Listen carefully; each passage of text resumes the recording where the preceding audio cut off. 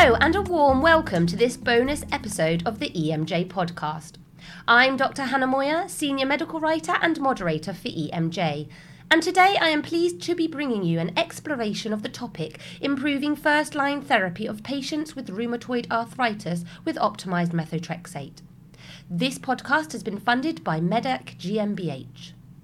Joining me for today's EMJ podcast are three well-known experts in the field of rheumatoid arthritis, namely Professor Torsten Witte, Professor Andrea Rubbert-Roth and Dr. Alessandro Giollo, who will be delving into the latest advancements and offer perspectives in the management of rheumatoid arthritis with a specific focus on optimising methotrexate. So let's begin. First up, we have Professor Witte, who is the Director of the Department of Rheumatology and Clinical Immunology at the Hannover Medical School in Germany. His research focuses on autoimmunity and the identification and functional characterization of novel antibodies as markers of chronic inflammatory disorders and connective tissue diseases. Professor Witte will provide insights into the clinical benefits of methotrexate, elaborating on its efficacy and safety, as well as the beneficial effects of optimized doses and the subcutaneous administration. Furthermore, Professor Witte will discuss the possibility of combination therapy. Over to you, Professor Witte. Methotrexate is the gold standard in the therapy of rheumatoid arthritis. So according to the management guidelines of the EULA, we should use it as the first drug in the treatment of rheumatoid arthritis and also later on as an anchor drug in the combination with biologicals or even JAK inhibitors. According to the EULA recommendations, we should optimize methotrexate therapy, that is, increase the dosage to 20 or 25 milligrams per week. And that is probably not possible by an oral administration because it has been shown that there's a maximum dose which is actually taken up. And so it doesn't make too much sense in increasing the oral dose to higher levels than 50 milligrams per week. So if we want to increase the dose, we have to switch to subcutaneous methotrexate. And that also translates into clinical efficacy. So we have seen head-to-head trials, and it has been shown that the ACR20s are higher in patients on subcutaneous methotrexate compared to those on the same dose of oral methotrexate. And also there's an advantage with regard to the adverse events, at least gastrointestinal side effects appear to be less frequent in patients on subcutaneous methotrexate. Right, the idea behind the study was to see whether or not the German rheumatologists follow the EULA recommendations to optimize methotrexate therapy. And therefore we studied those patients in Germany with RA that had finally been treated with a biological. And we analyzed the maximum dose of methotrexate that was administered to these patients. And we also studied whether this was administered subcutaneously or orally. And the result was a bit disappointing because only 2/3 of the patients had ever been on parenteral methotrexate. And even in these patients, only 1/3 was dose optimized, that is treated with at least 20 milligrams per week. So there is room for optimization also among us rheumatologists. Thank you, Professor Witte, for that introduction. Next up, we have Professor Rubbert-Roth, who currently serves as the Chief Physician and Deputy Clinic Head at the Clinic of Rheumatology, Canton Hospital, St. Gallen, Switzerland. She was recently appointed as the President of the Scientific Commission of the Swiss Society of Rheumatology. Professor Rubbert-Roth discusses the latest developments of methotrexate therapy for rheumatoid arthritis, touching on recent publications that deal with the pros and cons of methotrexate. Additionally, she discusses the possibility of future investigations, providing unexpected insights on methotrexate. Professor Rubbert-Roth, what are the latest insights? There have been recent microbiome studies because the human microbiome consists of trillions of bacteria, and these bacteria may actually do something, in particular with drugs. There is some interaction with the human microbiome and checkpoint inhibitors, for instance, known with regard to the drugs we use for treating rheumatoid arthritis. In particular, methotrexate has been shown that it may be enzymatically destroyed, or the concentration diminished by bacteria within the human microbiome. There has been a very interesting, even though small, trial from Adagio and colleagues from New York, Joseph Scher's group, and they actually did microbiome analysis in methotrexate naive RA patients, and it basically resulted that those patients who were methotrexate non-responders had a higher diversity with regard to their bacteria within the gut, and also subsequently some in vitro studies showing that this may result in a lower concentration of methotrexate, and because the bacteria seem to contain more fast metabolizers. The big question, of course, is this something that is only true for oral methotrexate, or might it eventually explain why sub-Q methotrexate is working better? We don't know, but I think it's an interesting point to know. And I think in order to avoid that sub-Q, and it has been demonstrated by other trials, the trial by Jürgen Braun, of course, is quite famous that sub-Q methotrexate is the preferred way to use methotrexate for our patients. The STRATEGE trial has been an observational trial on more than 700 patients with rheumatoid arthritis. They were on methotrexate 15 milligram and having modest disease activity. And actually, there were two ways how the patients were treated subsequently. One was to adapt methotrexate with regard to dose and or administration. 70% of the patients were on oral methotrexate. So there was also the option to use sub-Q or to increase the dose or to do both, versus a group of patients where biologic DMARD was added. And there was propensity score matching for this trial.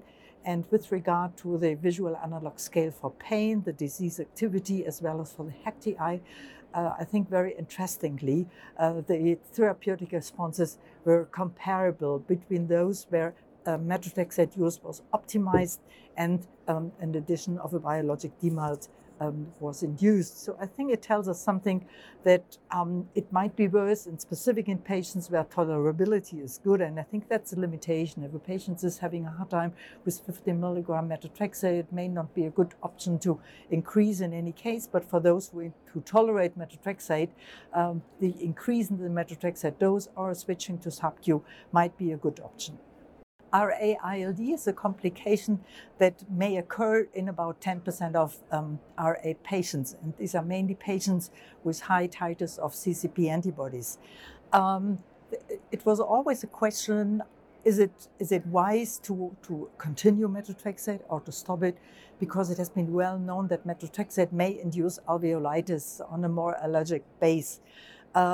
We know since a couple of years, and there has been a publication from our Spanish colleagues in 2017, that the overall survival, and we are really speaking of survival as a hard endpoint for patients with RA-ILD where methotrexate is continued, is better than those where methotrexate was stopped. So based on this, there has been a recent analysis looking for patients, over 400 patients with RA-ILD, actually comparing it to more than 600 patients without ILD from different European and South American countries, and virtually confirming the same, that the development until RA-ILD is postponed in patients on methotrexate. So I think it's another example that methotrexate has effect virtually beyond the joints, and RA-ILD may be among the manifestations where we see a benefit. Thank you, Professor Rubbert-Roth, for sharing these valuable insights with us. We now have Dr. Giollo, who is the lead of refractory arthritis, synovial biopsy and osteoporosis clinics at the Rheumatology Unit, Department of Medicine, University of Padova in Italy. His clinical work and research interests cover refractory and early rheumatoid arthritis, vasculitis, systemic sclerosis, and cardiovascular involvement of rheumatic and musculoskeletal diseases. Dr. Giollo talks about the opportunity of optimised methotrexate therapy in early rheumatoid arthritis, preventing difficult-to-treat rheumatoid arthritis. He elucidates on the importance of implementing methotrexate therapy early in the disease course and the negative consequences of not doing so. So, over to Dr. Giollo for his expert insights. Difficult to treat rheumatoid arthritis is a real concern for rheumatologists, as up to 20% of patients will become difficult to treat at some point during their disease course, and this comes at high social costs.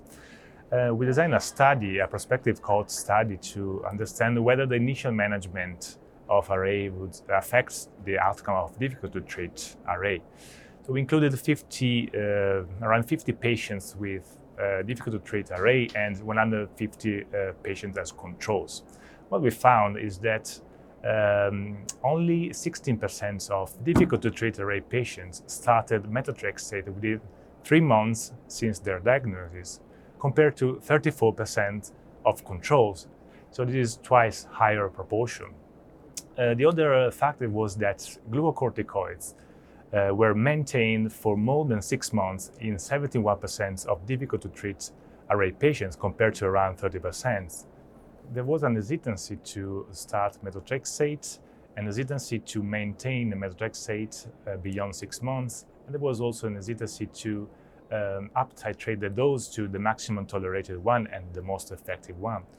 So when we looked at this in multivariable regression, we found then that the most important and modifiable factor to prevent difficult to treat RA was the initial the starting methotrexate very early during the disease course, as it could decrease the odds of becoming difficult to treat by 70%. The other factor was the use of glucocorticoids beyond 6 months. Eventually, we found that early implementation and optimization of methotrexate was preventing the most inflammatory forms of refractory arthritis, while glucocorticoids were actually associated with both non-inflammatory and inflammatory forms. Well, the first message, of course, is that glucocorticoids, if maintained after 6 months, inform the rheumatologist that that patient is likely to develop difficult to treat RA at some point in their life. The other important point is that we need to introduce methotrexate very early, within 3 months, because we can actually prevent refractory RA. And this is very important in terms of optimization and use also of subcutaneous route instead of oral, because of more tolerability and higher efficacy in terms of remission, early remission, drug-free remission as well. Thank you so much, Dr. Giollo, for sharing those key perspectives and takeaways. Today's journey through the field of rheumatoid arthritis has been very informative, and we have gained a deeper understanding of optimising methotrexate for rheumatoid arthritis treatment.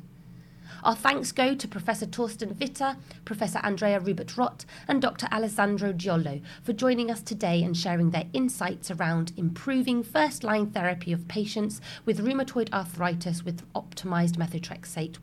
If you enjoyed this episode, you can tune in to more EMJ podcasts through your preferred podcast platform or by visiting emjreviews.com. So until next time, take care and goodbye for now.